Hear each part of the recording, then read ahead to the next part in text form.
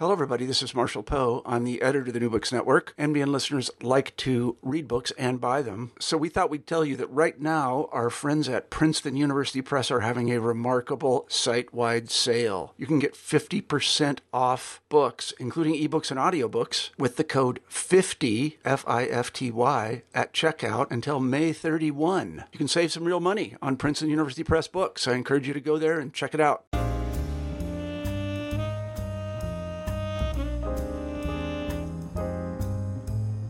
Hello, everybody, and welcome back to New Books in African American History, a podcast channel on the New Books Network. I'm Amanda Joyce Hall, one of the hosts of the channel. Today, we're thrilled to talk to Anne Heffernan about her new book, Limpopo's Legacy, Student Politics and Democracy in South Africa. Anne is currently an assistant professor of history at Durham University in the UK and a research associate of the History Workshop at the University of the Witwatersrand in Johannesburg, South Africa. Anne Heffernan, welcome to the show. Thanks, Amanda. It's great to be here. Anne, I wonder if you could begin the interview by telling us a bit about yourself. Sure. So as you mentioned, I now work at Durham University in the UK, and I came here by way of South Africa. But as you can probably tell, your listeners can tell, I'm an American. And I became interested in African history as an undergraduate, largely because I had a really great professor who got me interested in the history of Zimbabwe, and that was Tim Scarnecchia, so shout out to Tim, who's fantastic. And as an undergraduate, I wanted to study abroad and wanted to go to Zimbabwe because of Tim's influence, but when it came time to actually arrange a sort of place with a university, my university in the US said that I absolutely couldn't go to Zimbabwe. To be fair, things were happening with the currency. It looked like the university might not stay open. So instead, they sent me to the University of Cape Town, and that's how I became interested in South Africa. And then that interest and connection to South Africa stayed with me as a graduate student. I went on to do a master's degree on South African history. Then I left academia for a while and did some other things. And when I came back to do my PhD, the thing that really was driving me to do it was this desire to continue writing about South African history, and specifically about the history of Limpopo, the province that this book is about. So that's really kind of my trajectory to here. Okay, wonderful. And can you tell us a bit more about why you decided to write Limpopo's Legacy? Yeah. So as I mentioned, I had a few years out between doing my master's degree and doing my PhD. And when I came back to graduate study, it was in the UK, and I was working with Professor William Bainert, who's a fantastic South African historian. And he said to me, kind of in one of our very first meetings when I arrived, what are you thinking about writing about? And the one thing that I knew that I wanted to do was to write about the history of Limpopo. And Limpopo, for anybody who isn't familiar with it, is South Africa's northeasternmost province. It borders Zimbabwe, Botswana, and Mozambique. It's predominantly rural, so it's to the north of the kind of urban conglomeration around Johannesburg and Pretoria. And I had spent time there as a master's student, writing my master's dissertation on the area of Limpopo that is Venda.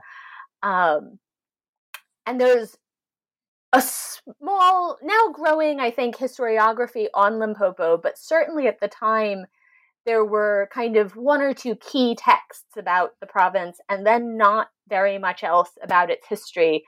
There was more anthropological work that had been done on it, and I just thought that was a real gap in the literature on South Africa, a lot of which, particularly on the anti-apartheid struggle, is centered on urban areas, on the kind of role of cities in leading the struggle. And I was interested in what sort of rural stories from the periphery and places like Limpopo had to tell us about that history and how they could modify maybe some of the conclusions it leads us to. Okay, wonderful. Well, let's get into the book. What I like to begin with is student politics in the 1960s, Black consciousness, and the significance of the University of the North at Turf Lope, which is in the region that you chose to focus on. And within that, how would you define Black consciousness? In the U.S. context, sometimes we tend to think of Black power, but what is Black consciousness and where did it come from? Yeah, how do you define Black consciousness is a great and really important question because it's so foundational for so many of the student movements that I write about in this book. And Black consciousness really it's a movement, but it's also a philosophy that emerges from historically Black university campuses in South Africa starting in the late 1960s. And it's basically a response to a multiracial student mobilization against apartheid. There are existing student groups in South Africa at the time, the biggest being the National Union of South African Students, or NUSAS, which is explicitly a multiracial group, by which it meant that it took in members of the kind of 4 different racial categories as the apartheid state defined them, whites, blacks, Indians, and coloreds in South African parlance, and brought together people from all of those different groups to work towards undermining apartheid's constraints on society writ large, but particularly in educational spaces. And Black consciousness emerged when some of the Black members of NUSAS, and most prominently amongst them Steve Biko, began to really critique that space and other spaces like it, other multiracially organized spaces, as fundamentally not being led by the concerns of the Black students who were in them. So even though those were the people who were oppressed by apartheid, who were most fundamentally experiencing it as the thing that structured their lives in a deeply detrimental way, it was, from Biko's perspective, often the white students in those organizations that were driving the agendas. And so he founded, not him alone, but he and many others founded an organization called the South African Students Organization, or SASO. And SASO gets founded in late 1968, early 1969, as a kind of direct rebuttal to NUSAS, as an organizational space for Black South African university students to organize around their own agenda, to identify what they want to do, how they want to politically organize themselves, and then to do it. And so when we're talking about Black consciousness, I think it's important to be aware that SASO comes first as an organization, and that's the space that it comes out of. But very quickly within the after the creation of SASO, as it begins to spread across South Africa's Black universities, the students who are leading it begin to articulate this philosophy of Black consciousness. And as far as I can tell from the archives, the first time the term Black consciousness actually gets used by Biko is, I think, not until 1971. So it's relatively late. Wow. Yeah, I know. I was really surprised by that. But the ideas that underpin it are absolutely there from, even from the mid-1960s, before SASO exists as an organization. And those ideas are of sort of psychological liberation as being an absolute prerequisite to political liberation. And so needing to carve out a space for not just Black students, but Black people writ large to determine their own destiny and how they're going to address this oppressive regime that they're living under. And it has all sorts of different components to it.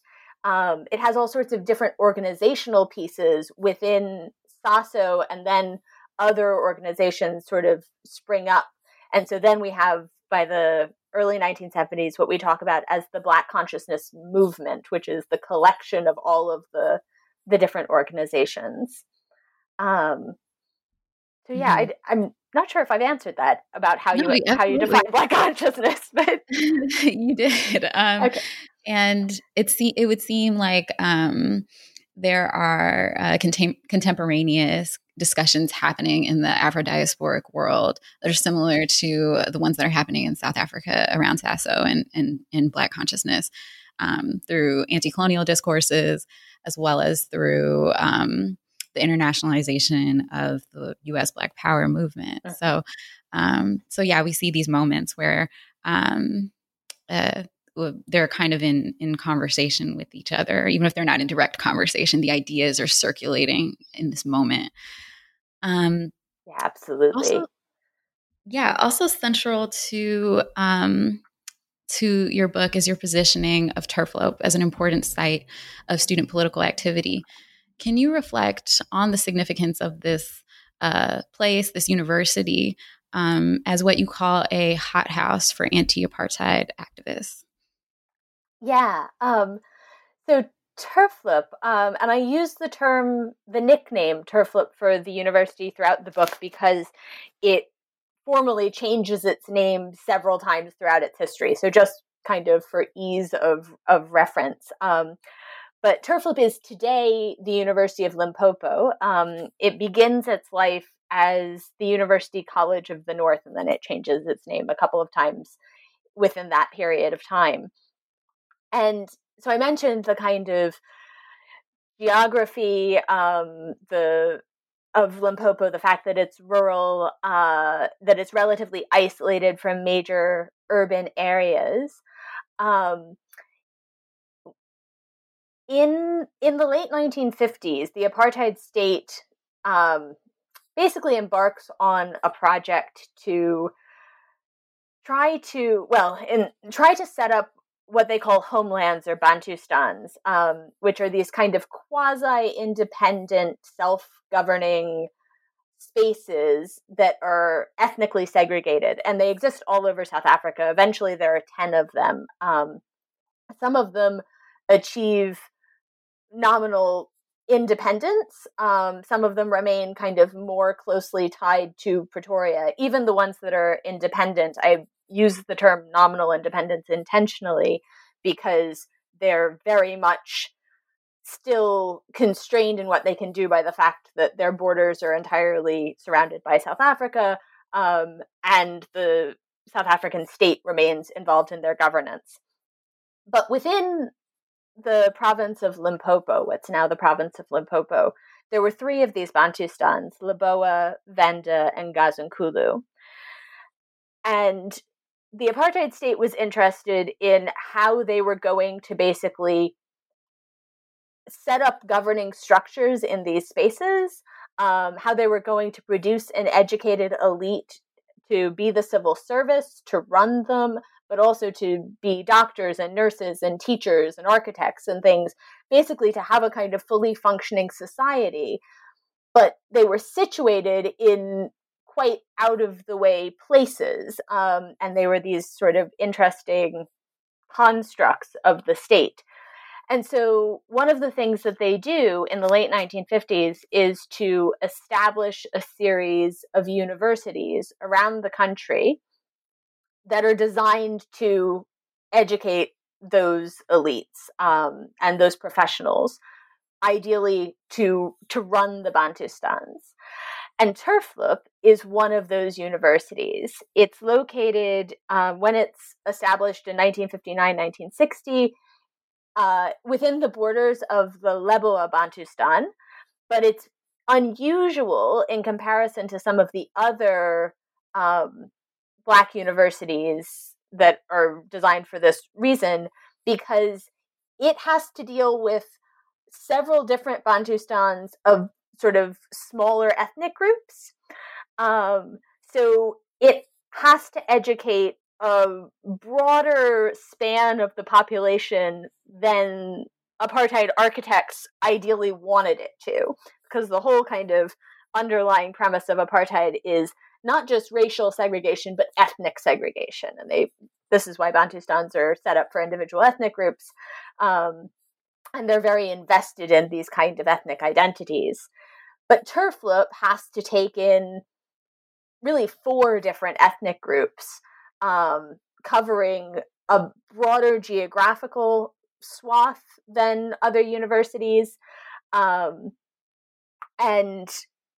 so that's kind of where it comes from in the very early 1960s, this idea of educating these people who will run the Bantustans. But very quickly, really, within a decade, the book I argue, that it goes from this ideal of the apartheid state to actually being one of the crucibles of resistance to that state. So it becomes this place where I mentioned the South African Students' Organization that Biko founds. SASO is launched at Turflop in 1969.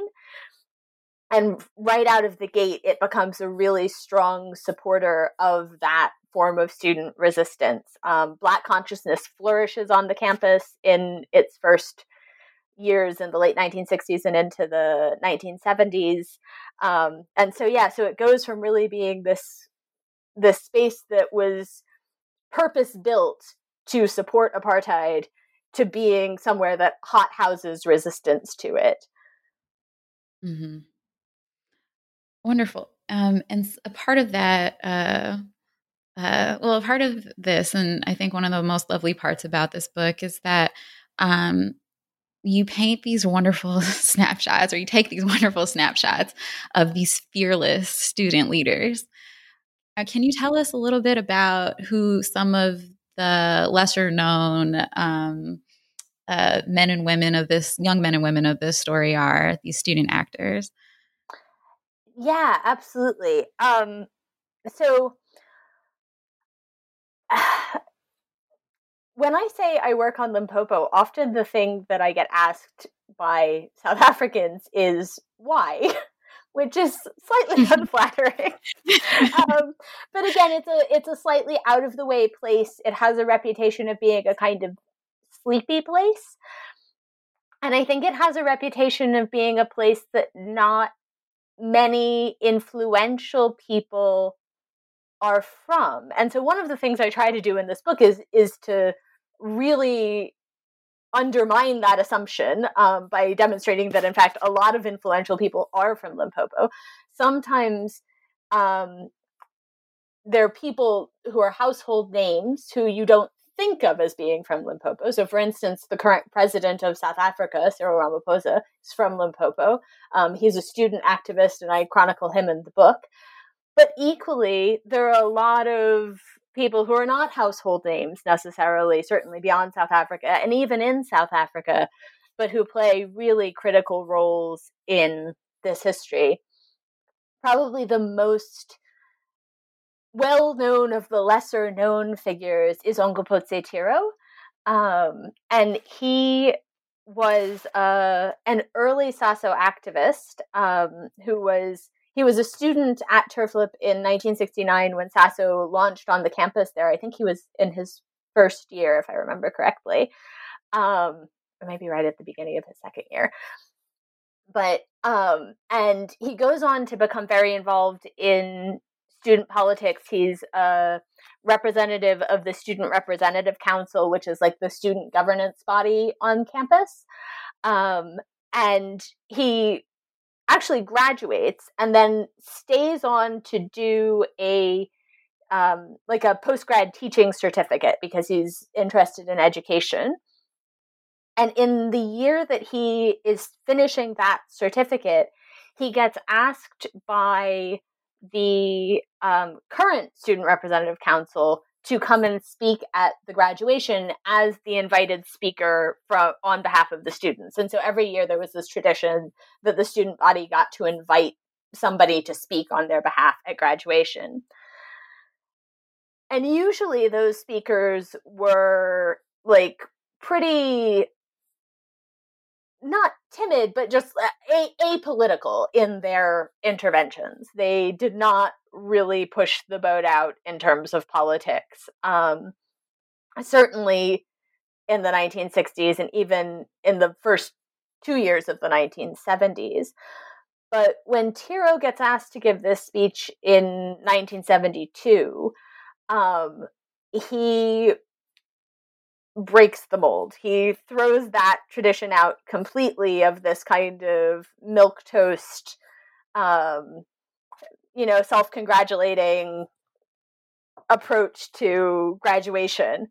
And he just rails against the inequity of the system that they're all being forced to live and study in. And so one of the things that really angers him, and that he kind of takes issue with in his speech, is that the parents of the graduates, who, again, if I haven't mentioned it, all of the students at Turflip were Black.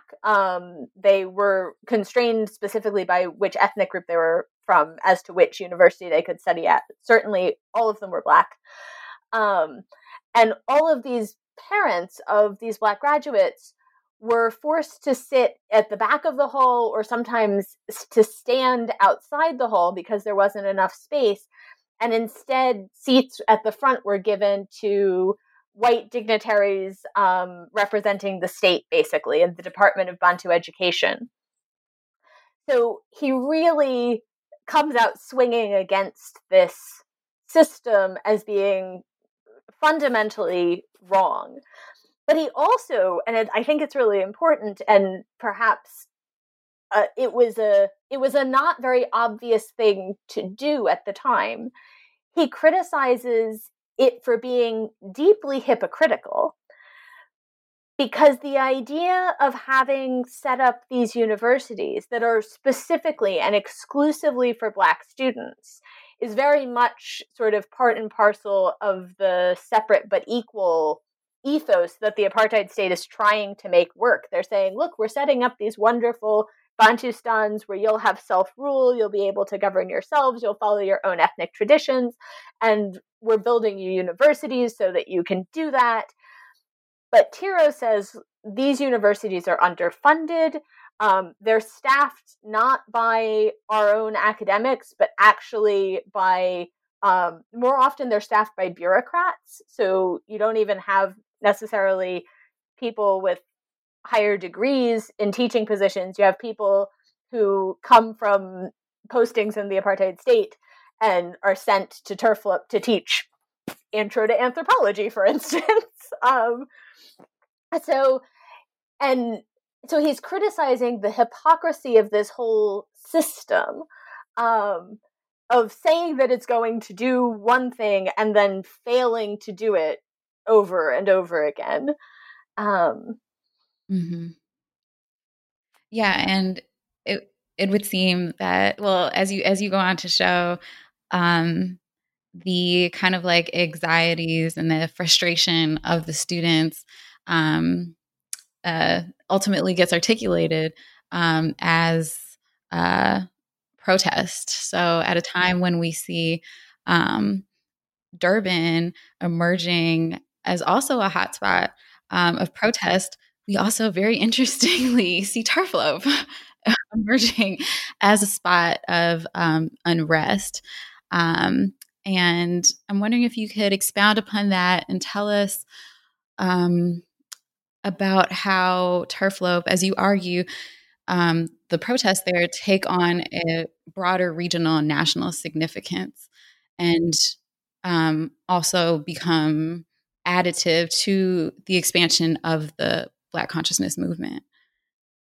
Sure, absolutely. Yeah, so before Tiro gives this speech in 1972, basically, you don't see Turflop on in the headlines of any South African newspapers. Nobody is worried about what's happening at this university, which is way the hell up north, further than anybody's willing to drive. But as the book tries to show, there's a lot that is happening there that's kind of fomenting under the surface. When Tiro gives this speech, it gives rise to feelings across the country that students on Black campuses, because Turflip is not the only segregated Black campus, feelings that students are having across the country. And all of a sudden, people have this kind of organizational touch point.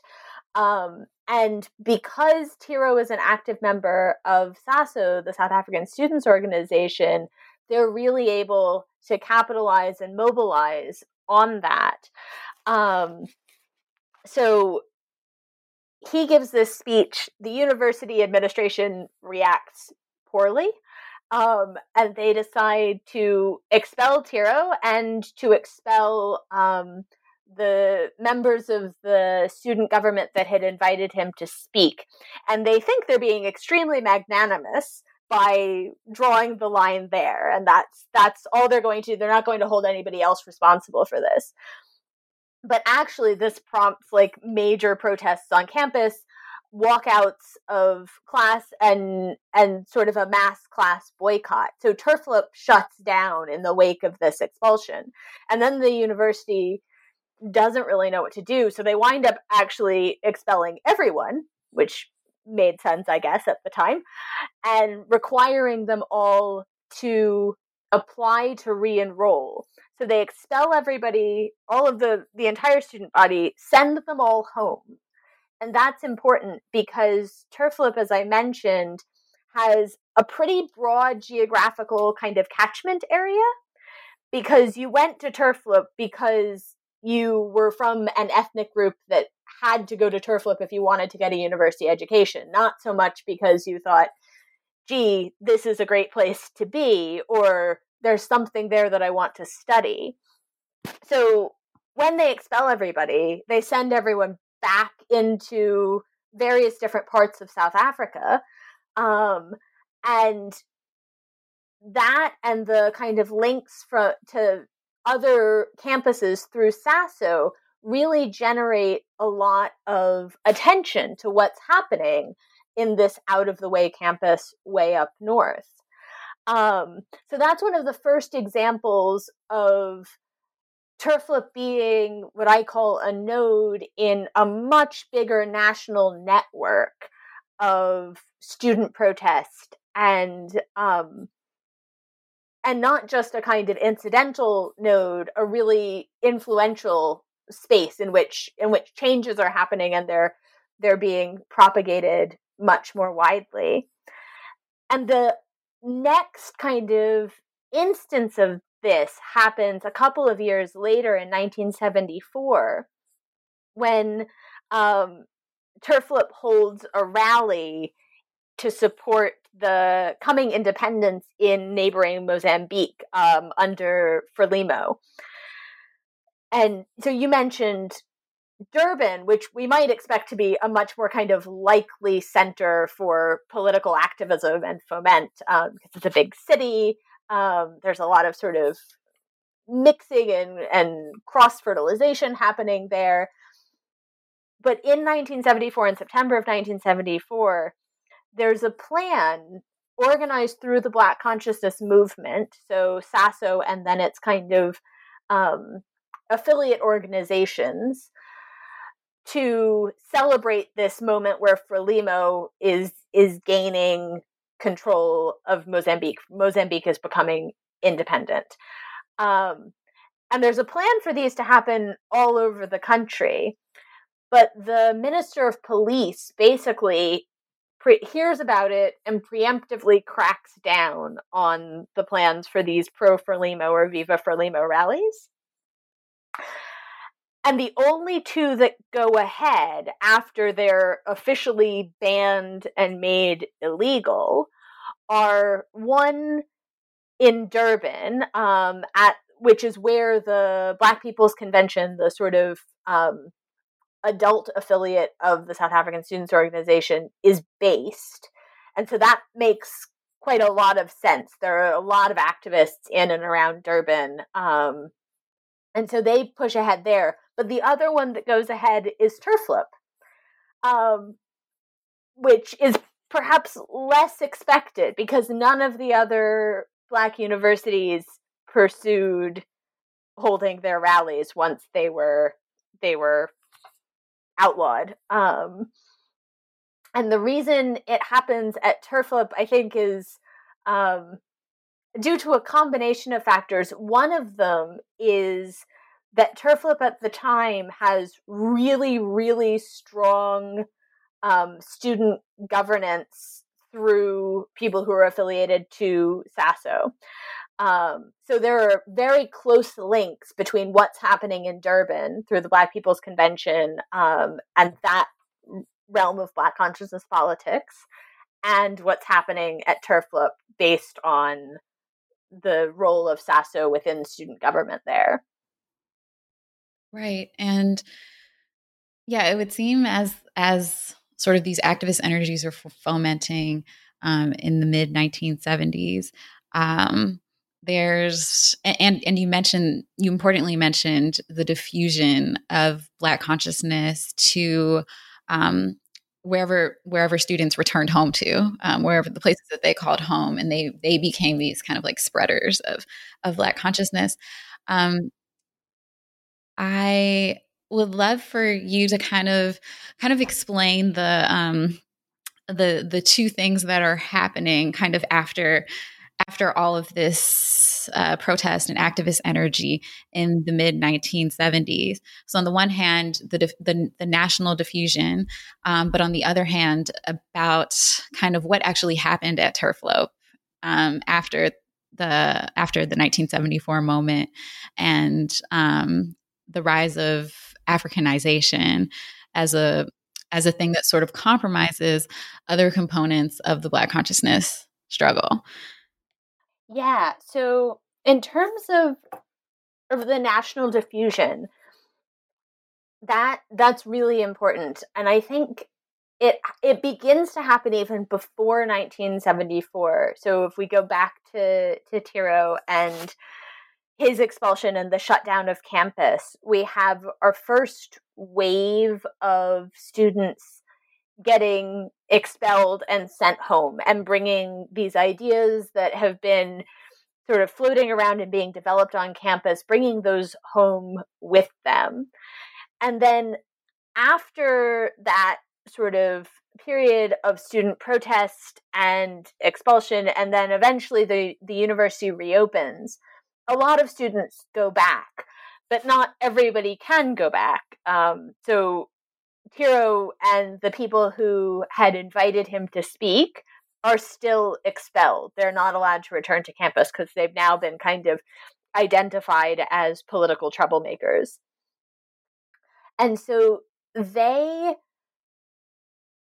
not all of them, but many of them, Tiro sort of most prominently among them, become teachers and wind up going into the secondary school system in predominantly, although not exclusively, in South African townships. So people have gone from Turfloop, from this isolated rural campus, back into homes in villages, some of them in the rural parts of Limpopo, but also into urban townships in places outside places like Johannesburg, Pretoria, and sometimes further afield. And some of them become teachers. So I mentioned that Tiro was, at the time that he got expelled, already doing a postgraduate certificate in education. He was training to become a teacher. And you would think that having kind of demonstrated himself to be a political firebrand might preclude him from getting hired in a school that was run by the Department of Bantu Education. And it's important to know here that education in South Africa is racially segregated at every level. And so education for Black South Africans was all controlled under the Department of Bantu Education. That included Turflop itself. So whereas for white universities, they had no direct kind of government oversight involved in their administration or their curriculum, for Black universities, that was not the case. And they were beholden to this ministry in the government, just as were primary and secondary or high schools. So it's kind of surprising that Tiro manages to get a job after he's become this very public figure, but he does, basically because at this point in the 1960s and into the early 1970s, secondary education, high school education, is really expanding in South Africa. Within townships and villages. So they just need teachers. They need teachers more than they need to worry at this particular moment about kind of controlling an ideological message. And so Tiro and many others like him, who were expelled in the waves of student protests in 1972, and then this happens again in 1974 after the Viva Frelimo rallies, go out into schools and they take with them all of these ideas, this Black consciousness philosophy that they've been building and refining at university, and they bring it into the school system. And they begin to talk to their students about these ideas. And in the book, I kind of chronicle some of the ways in particular classrooms that was implemented, and talk to some students who experienced that and how it affected their own kind of political conscientization. So you have this national diffusion of these ideas really moving through people as they go out into other spaces, and in this case, particularly educational spaces, bringing these ideas of Black consciousness with them. So that's what happens sort of when beyond Turflop, the kind of the movement of these ideas. But in the meantime, you've asked what happens at Turflop, because Turflop still continues to go on as a segregated university. By the mid-1970s, it's become much more kind of familiar with its position as basically a political hotspot. So whereas that was, I think, very surprising to the administrators in the late 1960s and early 1970s, by the middle of that decade, this has become pretty normal at Turflop. And so it goes through rounds of shutdowns. Students get sent home, they come back. We have this movement of ideas happening every time that occurs.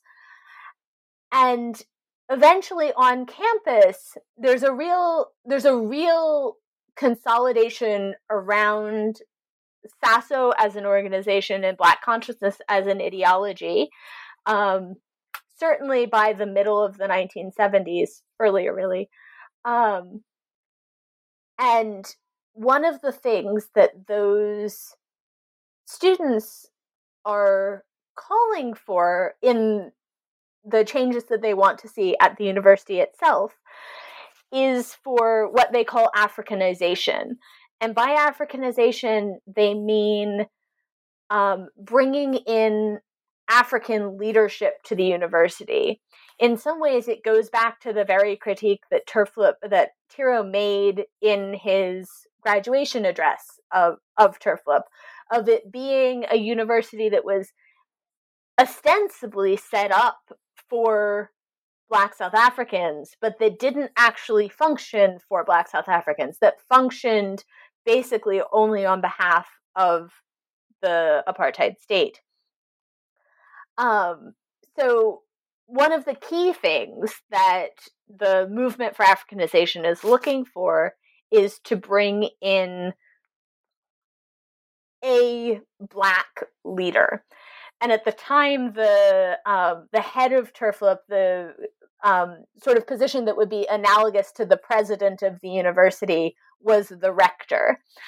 And there had only ever been white rectors at Turflop up until the mid-1970s.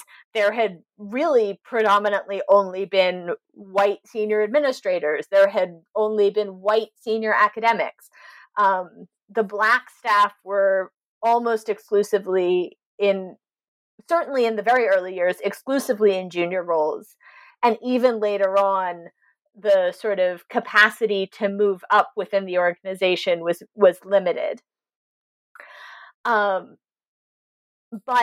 things by the mid-1970s are really coming to a head, and there's a huge amount of political pressure on the administration to do something, because they keep having these waves of protests. They keep having to shut down the university in order to address them, to get things back on track, and then to reopen.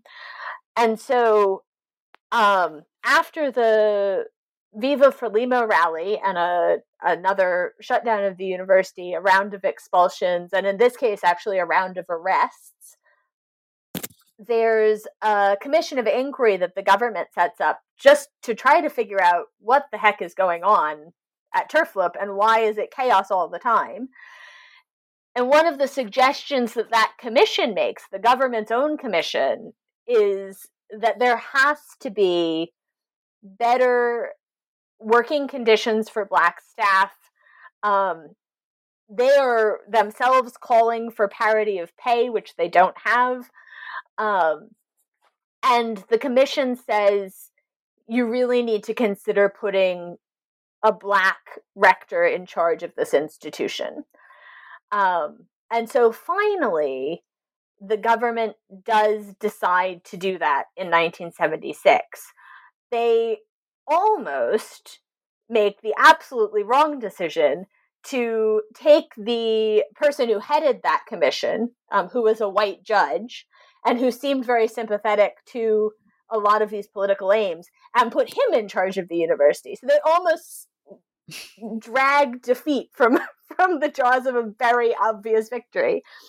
But which is, pretty typical of governments, I guess, and certainly of the apartheid government. But the thing that really, one of the things that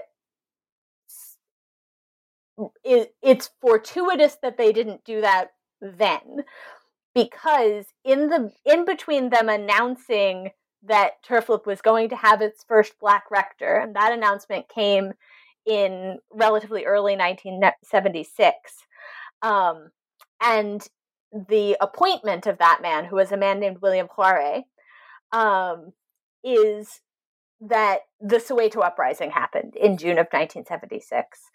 And so secondary schools, school children in Soweto, outside Johannesburg, marched through the streets complaining, protesting about the inequity of their educational system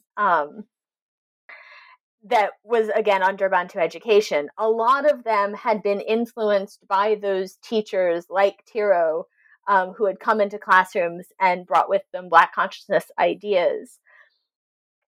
So, and it becomes this pivotal national moment where all of a sudden people who had potentially not been aware of some of the deep oppressions perpetrated by the apartheid state became aware, because the march by these children was brutally repressed by the police, and that was covered widely in the press. So when the Black rector comes in late 1976, it's a moment that, had they managed to stay with a white rector, it would have been cataclysmic. It was really important that they did not do that. Right. And you actually, you moved into Soweto, which is sort of what I want to get into next. One of the, I think, most powerful things about this about your book is that it traces sort of the individual legacies of what an experience with youth activism and youth protest can do, like an early experience with it, and kind of like what the legacies of that are for individuals and how they move through the world. And you mentioned this with Tiro, who becomes a teacher in Soweto. So I'm wondering if we could think about this more broadly, about the Soweto uprisings of 1976, the significance of that moment, particularly for the Black consciousness movement. How does it change Black consciousness?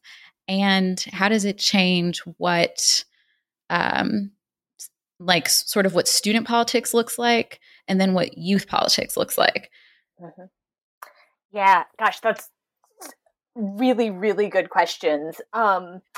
There's a pretty robust debate in the historiography over the ideological influences on the school children of Soweto, that generation of 1976, about what were the kind of things that prompted them to embark on that protest.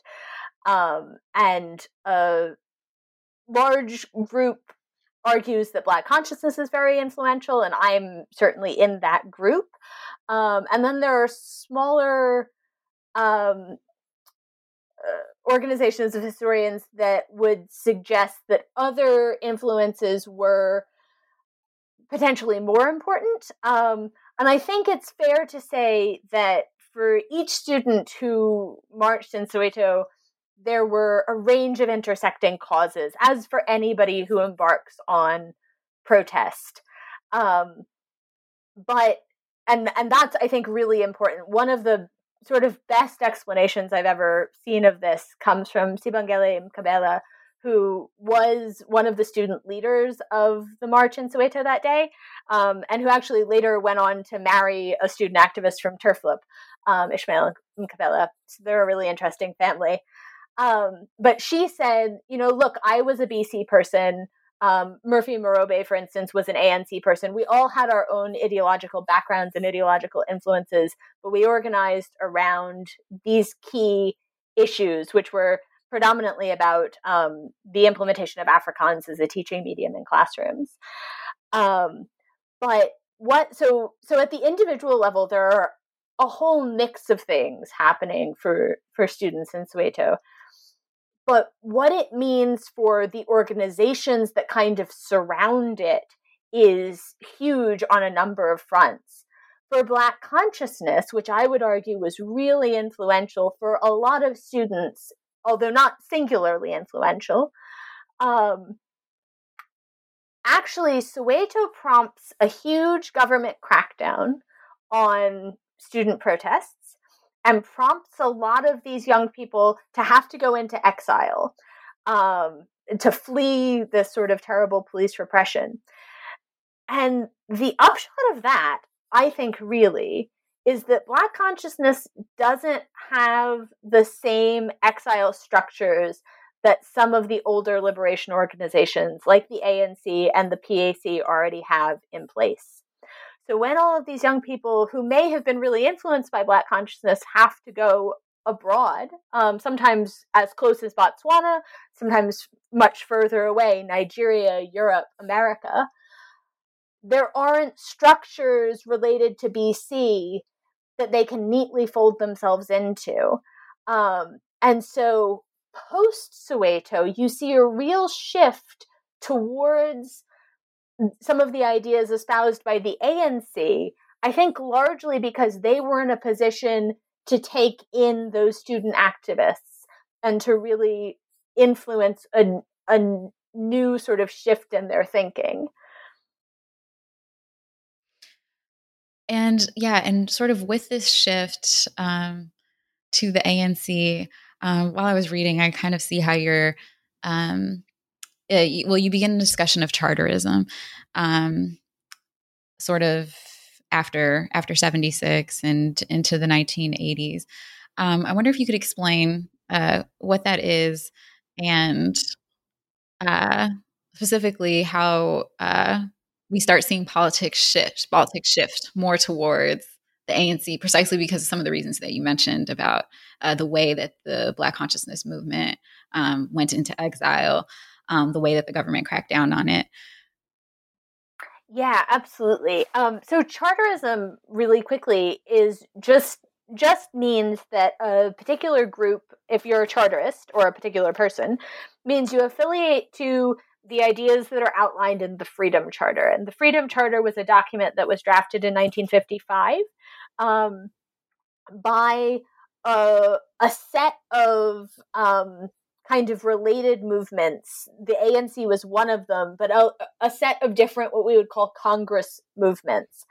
Mm-hmm. And the Freedom Charter is a not a very long document, but it's a longish document, and it outlines a number of things. But when we say that an organization is charterist, when I say it in the book, and I think by the 1980s, it really becomes a shorthand for meaning that you affiliate to the ANC and its ideals, and probably chiefly among them, that you're undertaking a multiracial approach to the anti-apartheid struggle.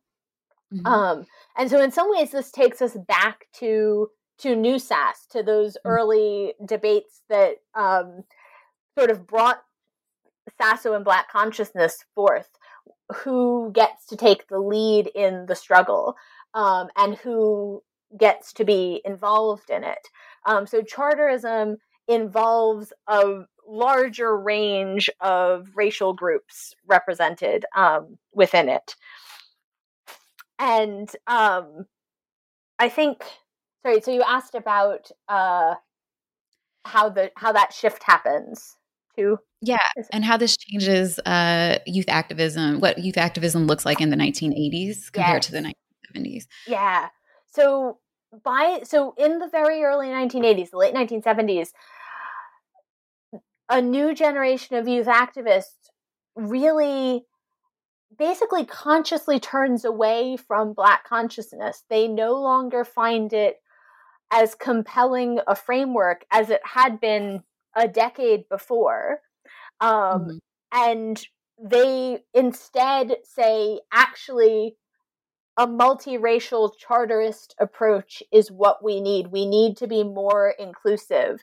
And the logic behind that is that in order to undermine the segregation that apartheid implements in our lives, we have to organize ourselves together. And so a new generation of young people in 1978, 79, 80 decide to actively disavow Black consciousness and to adopt charterism. Some of that is because, as I mentioned, the ANC has been able to really mobilize in the aftermath of Soweto in a way that it was struggling to do within South Africa in the early 1970s. It had much less traction on campuses like Turfloop in the 1970s than it begins to get in the 1980s. And that is very much part of the post-Soweto moment. Yeah. And so yeah, we see that youth are making sort of different choices, as you just mentioned, in the 1980s. And it seems that like a part of this, by the time we get to the late 1980s, is the South African Youth Congress, and how the South African Youth Congress is able to kind of consolidate the support of so many young people around the nation. And I think you draw out really carefully kind of I don't even know what the best word is to say, but maybe the transition seems overused, but between the South African Youth Congress and the ANC Youth League, and how the ANC Youth League is kind of like enacting this project of post-apartheid nation building, but like really pulling from the work of the South African Youth Congress. So yeah, I just wonder if you could speak to some of that, because it brings us up to some of the questions that we have about youth politics today and the ANC in South Africa. Yeah, absolutely. So SACO, the South African Youth Congress, is a kind of really large but also very loose conglomeration of individual youth congresses. And youth congresses emerge in the 1980s across the country. I mean, there are hundreds, thousands of them at the village and school level.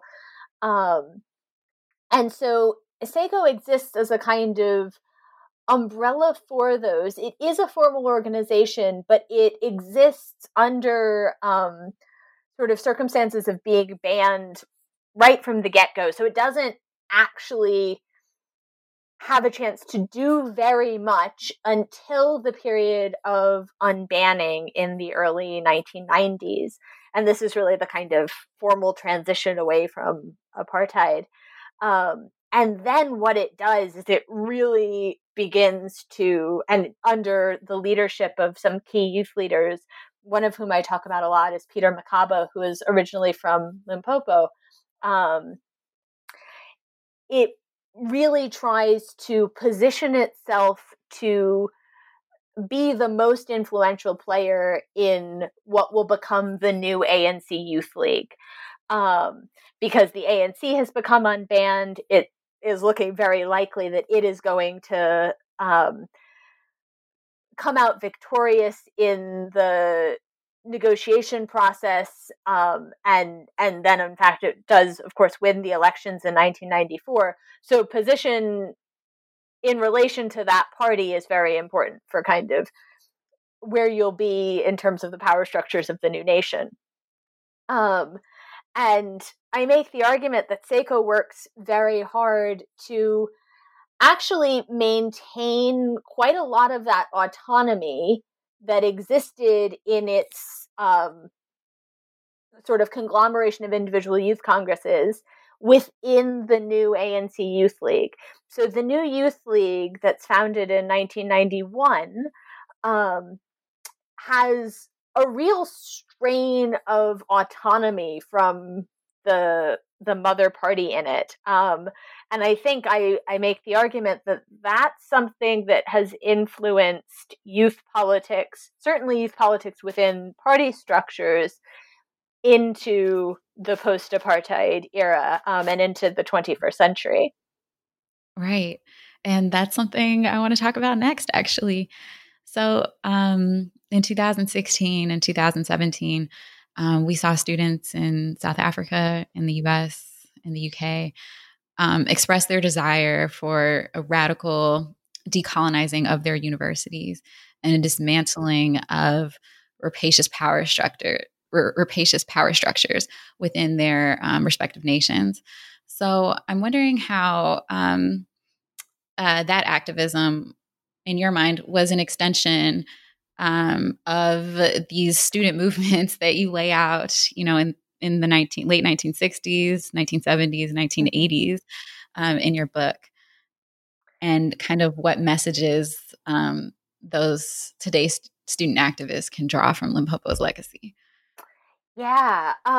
So I was actually writing Limpopo's legacy on a South African campus, the University of the Witwatersrand, when the movement that became known as Fees Must Fall started there in 2015 and then into 2016. And so it was this kind of extraordinary situation of writing about historical student activism while witnessing a new moment of historical student activism. And I opened the book with an anecdote of how Fees Must Fall was felt at Turflop, because Turflop is still a university in South Africa. It's now the University of Limpopo, in 2016. And I think there's a lot to say about the position of Turflop in post-apartheid South Africa as opposed to apartheid South Africa. And we could spend a whole another hour on that, and we don't have time to. But I do think that there are real interesting resonances around some of the debates on Africanization, the position of Black staff within South African universities, where actually Turflop's position as a historically Black, deeply under-resourced institution pushed it well ahead of places like the University of Cape Town, the University of the Witwatersrand, the historically white, better resourced institutions in South Africa, which really were not, it took much longer for them to be pushed to change the racialized nature of their power structures. And so when I look back at those debates on Africanization in the 1970s, I see a lot of interesting resonances to contemporary discussions of decolonization on South African campuses now. Yeah, absolutely. I think the same thing. And I think that what's so exciting about your book is that it can, show students, what the debates were, and then how things kind of fall apart. The way cohesion isn't always necessary, like perfect ideological cohesion is not always necessary to get something to move or get something to change. And I think on the ground, a lot of times activists get caught up in a lot of these like interpersonal dynamics about who stands where on what ideology. And sometimes that can, compromise the broader picture and gains that can be made. But it was tremendously inspiring, even as I was a student at the time, a grad student, watching what was going on in 2016 in South Africa. I remember being inspired by Rhodes Must Fall, and then Feeds Must Fall later. So, Anne, I've taken up a lot of your time. I want to ask one more question of you, which is what are you up to right now? Are there any interesting things that you are working on amidst the coronavirus quarantine that we're all under right now? Yeah. So the thing, to be honest, that I'm spending most of my time doing right now is trying to master online teaching technology and to get better at using Zoom, because I am teaching undergraduates at a distance, and I have never done that before, and there's a very, very steep learning curve. In terms of my own research, it's actually thrown up a little bit of a roadblock, because I have, since Limpopo's Legacy came out last year, I've been thinking about the next big project and where I'm going to go with that. And my plan actually is to hopefully to do a more sustained history of the historically Black college and university system in South Africa. So I spend a lot of time in Limpopo's Legacy talking about Turflop, but it's one of 5 historically Black universities in the country. And so I'd like to look more at those places as institutions and how they function and their relationship in particular to the state. And I've got some archives on that, but only a kind of very limited amount. So I guess during quarantine, I need to go through everything I've got and figure out what I can do with it from the comfort of my living room until I can get back out into the field.